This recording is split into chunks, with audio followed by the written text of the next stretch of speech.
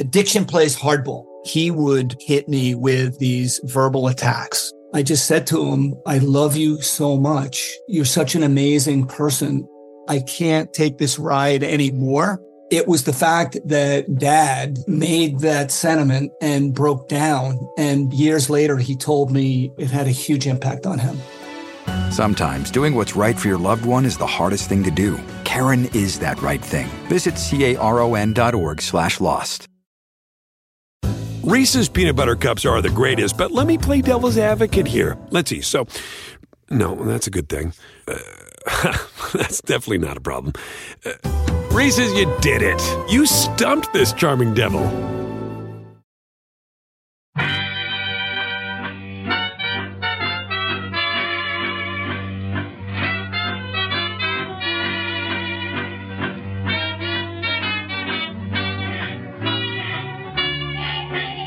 Brett McKay here, and welcome to another edition of the Art of Manliness podcast. Well, today, sports is a multi-billion-dollar industry.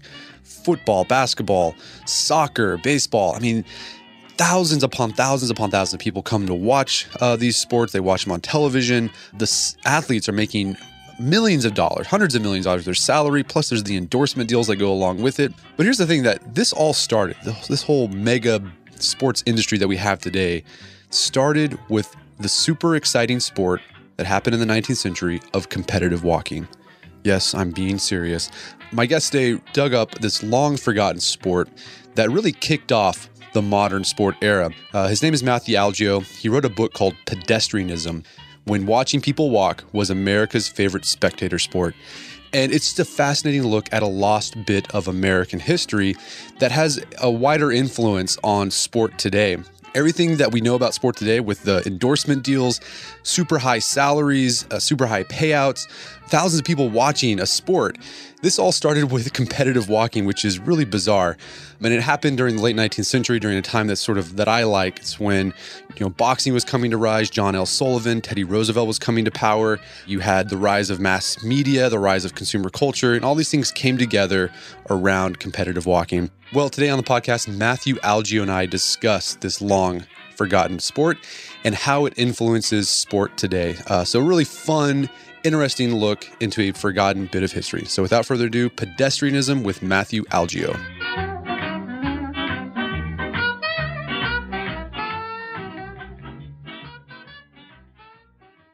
Matthew Algeo, welcome to the show. Thank you. Thank you for inviting me. Well, you're welcome. So the reason I invited you, because I forgot where I heard about your book, but it's talking about this obscure sport that I knew nothing about, even though like Gilded Age America is one of my favorite parts of American history, right? You have the rise of prize fighting. We got John L. Sullivan on the masthead of our website, Teddy Roosevelt, all this stuff. But I had no idea that there's a sport called pedestrianism, which is just basically walking. Was the most popular sport in America for about 40 years. I'm curious, how did you come across this bit of forgotten American history? Well, it's definitely been forgotten. I was actually researching a book about 8 or 9 years ago about the 1943 merger of the Steelers and the Eagles. You might be aware of this. They were the Steagles for a season. Yeah. Because in 1943, during World War II, the teams were so short of players, they had to merge two teams. So they merged the Steelers and the Eagles. So I was writing a book about the Steagles, and while I was researching that book, I, did some research on the history of spectator sports in the United States. And I'm like you, I'm a big fan of the Gilded Age. I love the 1890s, the 1880s. And I was blown away to realize that when I was researching the history of spectator sports, that in the 1880s and 1890s, this sport of pedestrianism was the most popular spectator sport in the United States. People, thousands, tens of thousands of people would fill arenas to watch guys walk around a dirt track, for days at a time. And this was just the most entrancing, fascinating thing that was going on in the Gilded Age. And people bet on this. I mean, it's funny right now we have all this controversy about, fantasy sports and online betting with fantasy sports. I mean, this was the original fantasy sport. People would bet on anything about these guys. Who would be the first to walk 100 miles? Who would be the first to drop out of the race? It was just like the most amazing spectator sport in the United States for, like you said, a real short period of time. But for that period of time in the 1880s and 1890s, it ruled. Yeah, and like newspapers, like the New York Times would write about it. The National Police Gazette, we've talked about a bit about that on the show and the website before. They loved it. They loved the pedestrianism because it was like a freak of nature. I mean, it's what it came down to. I mean, one of the most popular form of pedestrianism was the 6-day race. Okay. So guys would walk for 6 days beginning. You couldn't, because back then, of course, on Sundays, you couldn't have any entertainment. Yeah, blue laws. Blue laws, exactly. And so the races would begin right after midnight Monday morning and then continue right up until midnight Saturday night. So it was 6 days long. And during this time, you would have the newspapers covering the event. They would be posting updates all over the city on billboards, and people would just be following it. They would have extra editions of the newspapers published to show who was in front, who was leading at that time of the day, on Monday morning, on Tuesday afternoon, on Wednesday afternoon. And so it really was just an amazing cultural phenomenon at the time. Yeah. So you said it was a high stakes game. Like lots of money was. We'll talk about how much the purses were for these competitions. It was insane. But the gambling that was involved. But like, what's funny about pedestrianism is that it got started on a bet. Tell us a little bit about the story of how pedestrianism got its start. Sure. It was the 1860 presidential election. And of course, Abraham Lincoln was the Republican candidate in 1860. And there were about three other candidates. The Democratic Party was split. But there was a guy in Boston, a guy named Edward Payson Weston, and he bet a friend that Lincoln would lose the election in 1860. And, of course, Lincoln wins the election in 1860. The terms of the bet, though, were unusual. Weston had to walk from Boston to Washington in time to see the election, or in time to see the inauguration of Lincoln in March of 1861. And so Weston did this walk. It's the middle of winter. He's walking from Boston to Washington, and it really caught the nation's attention. He became a very popular figure in the media. The newspapers covered this walk. Would Weston make it to Washington in time to see Lincoln's inauguration? Weston actually was about 4 hours late to the inauguration. He didn't win the bet. He lost the bet. He didn't fulfill the wager. But he became such a sensation that people all over the country wanted to see Weston walk. I mean, it blows your mind, but people came out, just to see him walk through their town when he was doing this walk from Boston to Washington. And he figured, well, there's got to be a way I can monetize this. And so he started taking his act on the road, and he walked indoors in roller skating rinks. He tried to walk 100 miles in 24 hours, that sort of thing. And that's how he became a very famous pedestrian. He started the whole idea of competitive walking in the United States. And he was actually a showman, which I thought was really interesting. He wasn't really much of I guess he was an athlete because he was able to do these things, but he brought a bit of showmanship into the sport. I like to say he was the Abraham Lincoln. He was the Muhammad Ali of the 1870s. He understood just instinctively the connection between entertainment and sports. So he would say, for instance, he would walk 100 miles in 24 hours, which is really an incredible feat. It's hard to do, even today. But when he did it, he wore long velvet coats, and he always carried a cane, and he wore a top hat, and he always had he wore a necktie or a cravat. He understood that you had to play to the crowd. He really had, it was almost ahead of its time in the way he understood that, you really had to entertain at the same time that you were performing an athletic feat. Like I say, it's a lot like Muhammad Ali. Yeah, and this was the during the Gilded Age. This is really when mass media was starting, and I guess he was one of those first people who intuitively understood the power of mass media. I think Teddy Roosevelt was like the first president that really understood the power of mass media. And I guess Weston was the first athlete who understood the power of mass media to catapult him to fame and riches. Yeah, and it's funny. I'm working on a book about Roosevelt right now and how he played the media. And Weston he played the media so well, and I don't mean that in a negative way. He knew that the picture on the front page of the paper was more dramatic if he was wearing a long flowing coat and carrying his, gold-topped cane. I mean, he really understood how entertainment worked, how sports worked, how business worked. I mean, he was one of the first athletes to really become invested in his own business. He negotiated his own contracts. I mean, this was unheard of at the time. Most athletes were sort of led along by guys who took advantage of them. But Weston wasn't like that. He was kind of the first generation of athletes who really, knew how to capitalize on their fame. So how did it transition? How did it start from, Weston doing this bet, basically, to walk to all the way to Washington, D.C., and transform into this thing where there was competitive leagues, like there were matches and money was at stake. How did that transition happen? And here's the other one, like, why did it happen? What sort of cultural forces were going on at the time that allowed pedestrianism to be the most popular spectator sport in America? Well, really, one of the things was that roller skating became very popular. And the roller skate was invented, the kind we know today with the four wheels on the bottom that you can lean and turn. And roller skating rinks popped up all over the country. And these were really kind of the first enclosed public spaces. And so there were these venues that were sitting there with nothing to do except roller skating. And Weston, who had just walked from Boston to Washington, realized that all these people wanted to watch him walk, and all these roller skating rinks were out there. And so he would go to a roller skating rink, and he'd set up a track, and it might be 50 laps to a mile. I mean, these were tiny little roller skating rinks.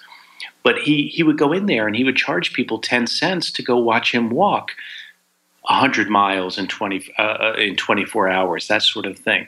So it was this weird convergence of indoor spaces and and Weston, people like him, seeing how they could capitalize on these indoor public spaces for the first time. And you also have to remember, at the time, we're talking about after the Civil War, for the first time, people have a little extra money in their pockets. You see industrialization coming in. People have a little extra time on their hands, extra time, extra money. These indoor roller skating rinks, Edward Pace and Weston traveling around the country, walking 100 miles in 24 hours all over the country. And so all these things came together and sort of turned what was this weird bet that he could walk from Boston to Washington into a professional sport. Yeah, and I guess at the time, baseball was just getting started, so that wasn't a factor. They weren't competing with baseball. Prize fighting was around, but that was an underground sport and looked down upon. So, walking. And you also have to remember, like baseball sort of had a bad reputation. Boxing, of course, had a bad reputation. Pedestrianism was a wholesome sport. It was walking. What could be more wholesome than walking? And so really it was this void that Weston filled when he started going around the country staging these walking exhibitions that said, you could bring the family. It was family entertainment, 5 or 10 cents a person. And you could take the family to go see it. You would never take the family to go see John L. Sullivan. And even baseball at the time had a bad reputation. And so it really was the first family entertainment, mass entertainment in the United States in the 1870s, 1880s, 1890s. So besides having these expeditions where people would pay to watch, it evolved to becoming a sport where there were like belts, like they created a belt system, right? Like prize fighting. Right.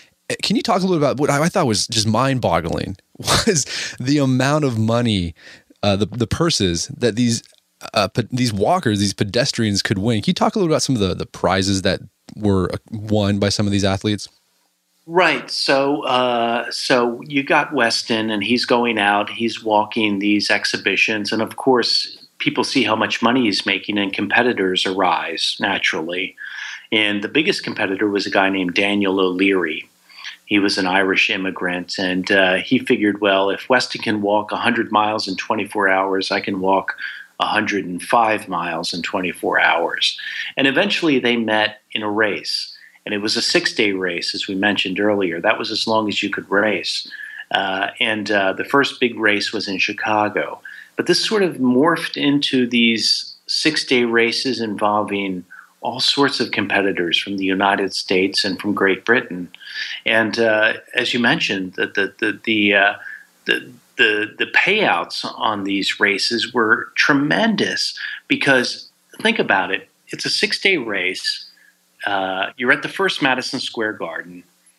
They might have 10,000 seats, but it's continuous. It's for 6 days. And so people are coming and going constantly.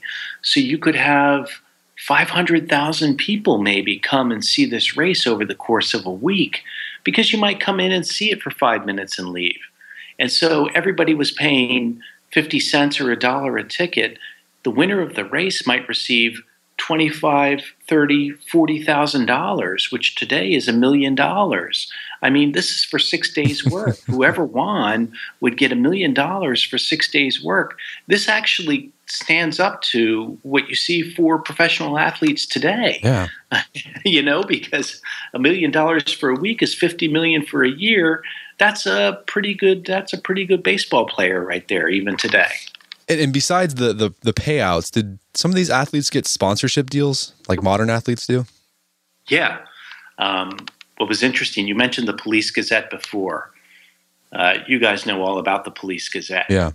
But they were one of the big sponsors because they covered the races. People who subscribed to the Police Gazette loved pedestrianism.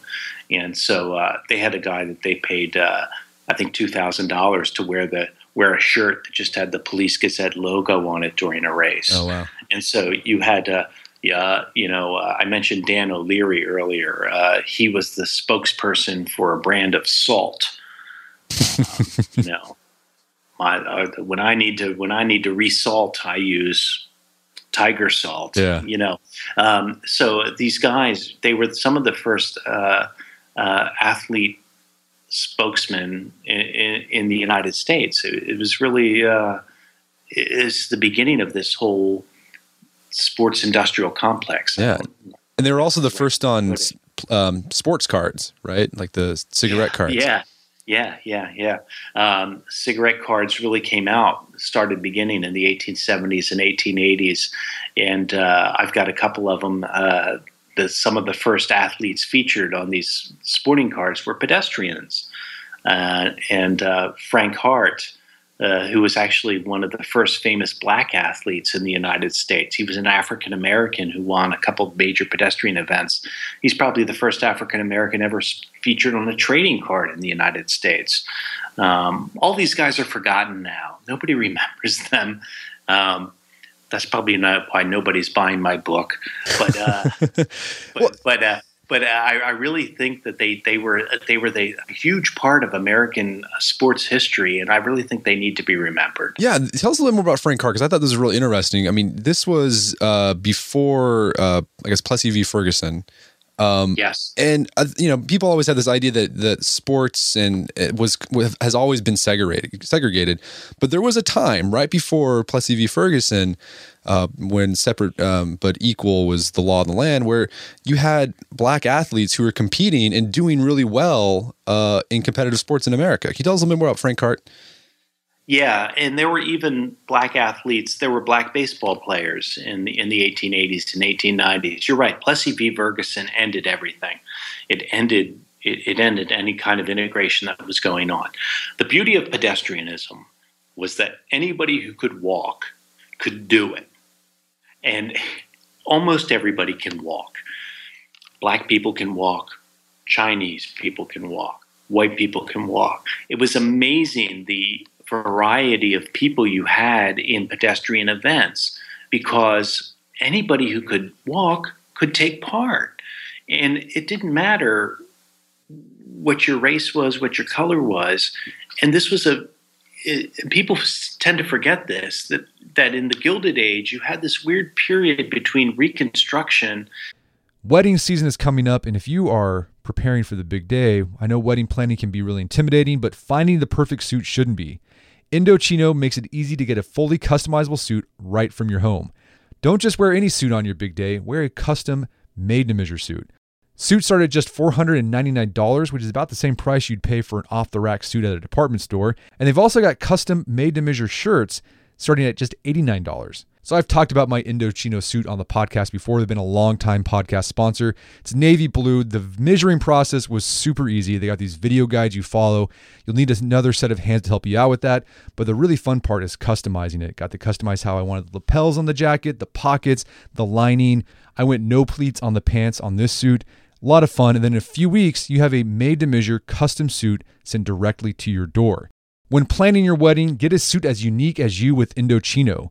Go to Indochino.com and use code manliness to get 10% off any purchase of $399 or more. That's INDOCHINO.com, promo code manliness. Did you know Fast Growing Trees is the biggest online nursery in the U.S. with more than 10,000 different kinds of plants and over 2 million happy customers in the United States? You can grow lemon, avocado, olive, or fig trees inside your home on top of the wide variety of houseplants available. Fast Growing Trees makes it easy to order online, and your plants are shipped directly to your door in 1 to 2 days. And along with their 30-day Alive and Thrive guarantee, they offer a free plant consultation forever. So I use Fast Growing Trees to order not an indoor tree, but an outdoor tree. There was an oak tree that was in our front yard that died a few years ago due to heat stress. Had to cut it down. There's been a blank spot that I wanted to put another tree there. I wanted a maple tree that turned bright red during the fall. And I went on Fast Growing Trees, found the tree that fit the criteria that I was looking for. Turns bright red. It's a maple tree that turns bright red in the fall. So if you want to try Fast Growing Trees, right now they have some of the best deals online, like up to half off on select plants. And listeners to our show get an additional 15% off their first purchase when they use code manliness at checkout. That's an additional 15% off at fastgrowingtrees.com using code manliness at checkout. Fastgrowingtrees.com, code manliness. Offers valid for a limited time. Terms and conditions may apply. All right, if you have a family, then you need to get term life insurance to protect them. It's one of the smartest financial decisions you can make, and the start of the new year is the perfect time to get it done so you can focus on whatever else the year has in store for you. Fabric by Gerber Life was designed by parents for parents to help you get a high-quality, surprisingly affordable term life insurance policy in less than 10 minutes. Fabric has flexible policies that fit your family and your budget, with quality policies like $1 million in coverage for less than $1 a day. There's no risk to apply. They have a 30-day money-back guarantee, and you can cancel at any time. I remember when I was a new dad, I had a lot of thoughts going through my head. One of them was, how can I take care of my family when I'm gone if something happens to me? Well, so one of the first things I did, I got term life insurance, one of the best decisions I made. Join the thousands of parents who trust Fabric to protect their family. Apply today in just minutes at meetfabric.com/manliness. That's meetfabric.com/manliness. MEET fabric.com/manliness. Policies issued by Western Southern Life Assurance Company, not available in certain states. Prices subject to underwriting and health questions. Daylight saving time is starting up again. The goal of this is to give us more daylight from March through November. By setting our clocks forward, it may feel like there are more hours in the day, but if you're hiring, it doesn't necessarily help you find qualified candidates for your roles any sooner. There is only one way to do that: ZipRecruiter. And right now you can try it for free at ZipRecruiter.com/manliness. ZipRecruiter works around the clock to help you find qualified candidates. Once you post your job on ZipRecruiter, they send it to 100 plus job sites so you can reach more of the right people. ZipRecruiter's smart technology also quickly scans thousands of resumes to identify people whose skills and experience match your job. Spring forward with a new hiring partner, ZipRecruiter, and find top talent sooner.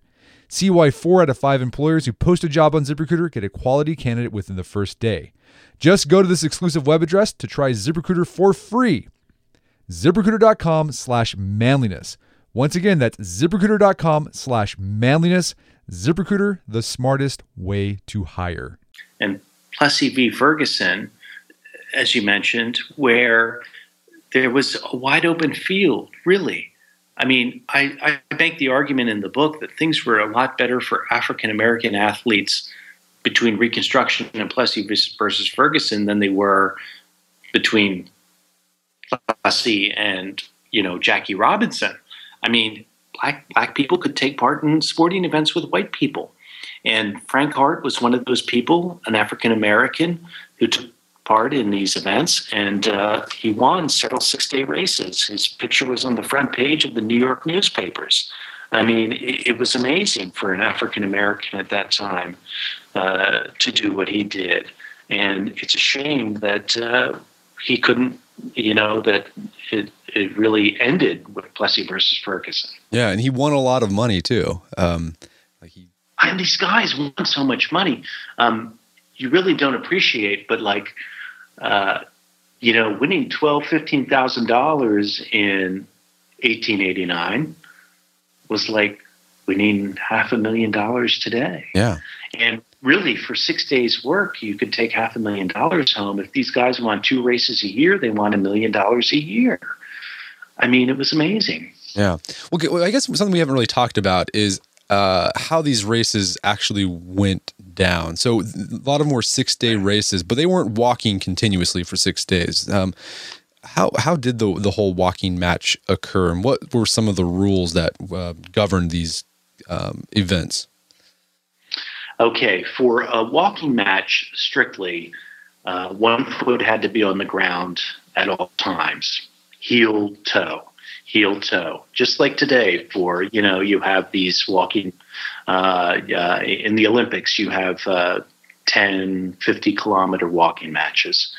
So you see the way people walk, that sort of funny swiveling their hips kind of walk. That's how people walked. But the match will begin, as I mentioned earlier, right after midnight on Monday morning. Typically, it would continue right up until midnight on Saturday night. There would be tents erected in the middle of the track. There'd be a dirt track on the floor. It'd be maybe an 1/8 or a 1/7 of a mile around. It'd be inside an arena. Almost always these were indoor events. And whoever walked the most miles over those 6 days would be the winner. You could stop whenever you wanted. You could go rest in your tent. Most people ate while they walked. They might eat some greasy eel broth or something like that. It wasn't really the kind of nutrition that people take today. But whoever walked the most miles in 6 days was the winner. That was the most common race, the 6-day race. Gotcha. Yeah, I thought it was really interesting how they kept themselves. Some of the things they did. You mentioned the greasy eel broth, but I guess champagne was like a really popular drink. Yeah, to keep you going. They thought alcohol was a stimulant, and so a lot of guys would drink a lot of alcohol and then sometimes literally fall off the track. It was just amazing that it took them a while to figure out that you probably shouldn't be drinking during the race. But the guys who took it most seriously, really, they did training. I mean, I tend to make fun of them or whatever. But the guys who were very serious about it, they did a lot of training. They did a lot of running, a lot of jogging, that sort of thing. I mean, they were athletes on a par with the athletes of today. Well, speaking of how pedestrianism really laid the foundation of modern sport in America, you talk about how pedestrianism had America's first doping scandal. Not that this was really funny, too. So... Yeah.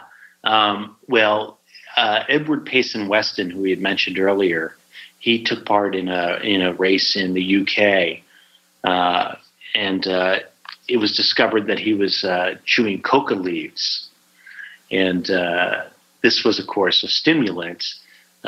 But at the time, there were no rules. I mean, this was one of the problems with pedestrianism, and one of the reasons it died is that there was no governing body of pedestrianism. There was no commissioner of pedestrianism. There was, nobody to take control of the sport. And so when Weston was found to be chewing these coca leaves, there was nobody to enforce any rule to say it was wrong. There's nobody to tell him that he should be expelled from the sport, that sort of thing. And so it really sort of just went by that Weston got away with this. He later insisted that it gave him no competitive advantage. But of course, that's what everybody says when they chew coca leaves, I guess. When they get caught, right? Yeah. So, you mentioned, there was a lack of an organizing body that led to the decline, but what other factors led to the decline of pedestrianism, and why was it forgotten from American history? Wow. Well, baseball really, I mentioned that pedestrianism had no commissioner. Well, baseball in 1876, the owners of baseball teams organized the National League, and baseball really became the American pastime within 10, 20 years of that.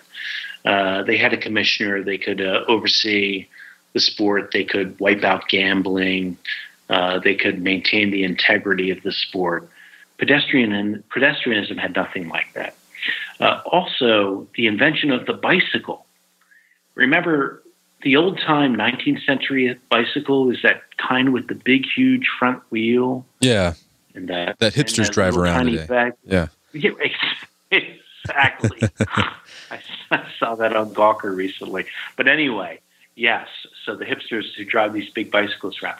But those were very hard to race. They weren't very nimble. The invention of the safety bicycle in the 1880s, that's the bicycle we drive today, with the two same size wheels and the drive chain. Well, that was much more interesting to watch race for 6 days than people walking around a track. And so the combination of baseball and the bicycle really eliminated pedestrianism from the sporting scene in the United States. People just stopped watching it, moved on to other sports, moved on to more interesting things. As for why they're forgotten, I don't know. I mean, why would you remember who people? Why would you remember people who walked? I don't know. But I thought it was, excuse me. I thought it was interesting too. Towards the end of its heyday, moral crusaders started going after pedestrianism, much in the same way they went after prize fighting or bullfighting or cockfighting. Well, one of the most entertaining things about watching a 6-day race was going in to watch day number 5 or 6, because the competitors would be so bedraggled, they would be so worn out, they'd almost be dead on their feet. I mean, that was the exciting thing, was to go watch these people after 5 or 6 days of continuously walking, what they would look like, how they would behave.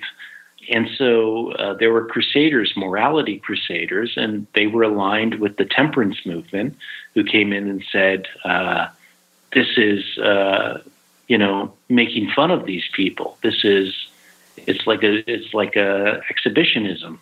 It's immoral to watch these people after 5 or 6 days. And so there was the weight of this crusade came down on pedestrianism, and it really had a hard time recovering from that. Yeah. So we forgot about pedestrianism, but it did lay the groundwork for modern sports as far as its connection to mass media, its connection to gambling, the connection to athletic sponsorships. But I'm curious, I think you mentioned Olympic walking. Is that a remnant of pedestrianism? It is. Walking is one of the very few sports that has been in the Olympics continuously since the very first Olympics in, 1896? I forget.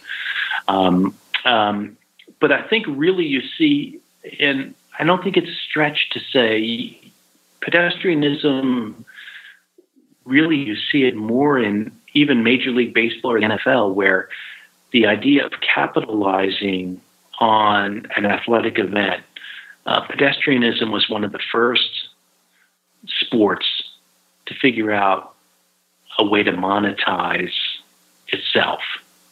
There were sponsorships. There were championships. There were all sorts of different ways to make money. And that's all what sports is about today. It's making money.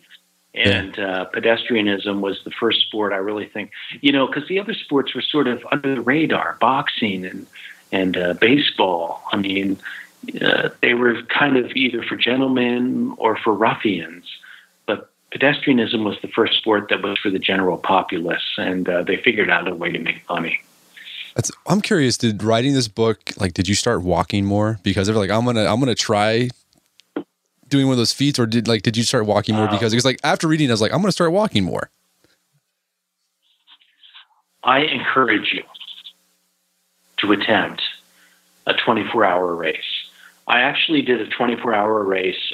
People came up to me and said, have you ever done this? No. So actually last year in October, I did a 24-hour race in New Jersey, and I walked it. Just walk for 24 hours. See how far you go. And I did 51 miles. So I am proud to say that, yes, after all that, I was inspired to attempt a 24-hour race. Very good. I'm gonna have to give that a try. I'm gonna do it. But that's half. That's half of what Weston did, or O'Leary did, or Frank Hart did. They would walk 100 miles in a day. That's crazy. And so, your basic walking speed is about 4 miles an hour. So just go walk, but not stop for 24 hours, and you're not at 100 miles. So. All right, well, I'm going to give it a try, and I'm going to challenge everyone out there who's listening to go try this too. We're going to get some records on here so we can beat it's Weston. Really cool. The races are a lot of fun. There's it's really cool that ultra marathons are not for regular people, but 24-hour races, those kinds of races, a regular person can do it because there's no did not finish. Yeah. Everybody finishes. Yeah. So it's really a lot of fun. Very good. Well, Matthew Algeo, thank you so much for your time. This has been an absolute pleasure. Oh, Brett, I really enjoyed it. Thank you for inviting me. Thank you. My guest today was Matthew Algeo. He's the author of the book Pedestrianism, and you can find that on Amazon.com. Go get it. It's a fun, quick little read, and you're going to find out a bit about American history that a lot of people don't know about.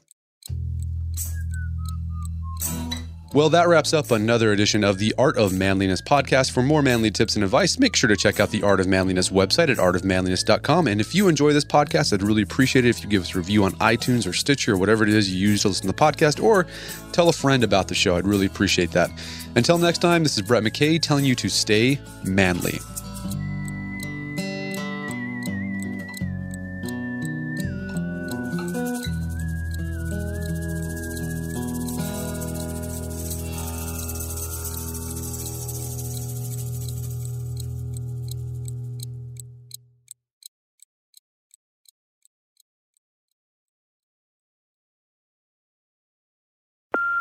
Hey Mom, first things first, thank you. It's my 1-year anniversary of my decision to say, yes, I need help, and yes, I choose me. And that's the miracle. I'm lucky that the strongest person I know is my own mother. Love you, Mom. Maxwell. Be that strong person who makes the difference. If your loved one is struggling with drugs and alcohol, reach out to Karen for a different kind of addiction treatment. Visit caron.org/lost. Reese's peanut butter cups are the greatest, but let me play devil's advocate here. Let's see. So, no, that's a good thing. That's definitely not a problem. Reese's, you did it. You stumped this charming devil.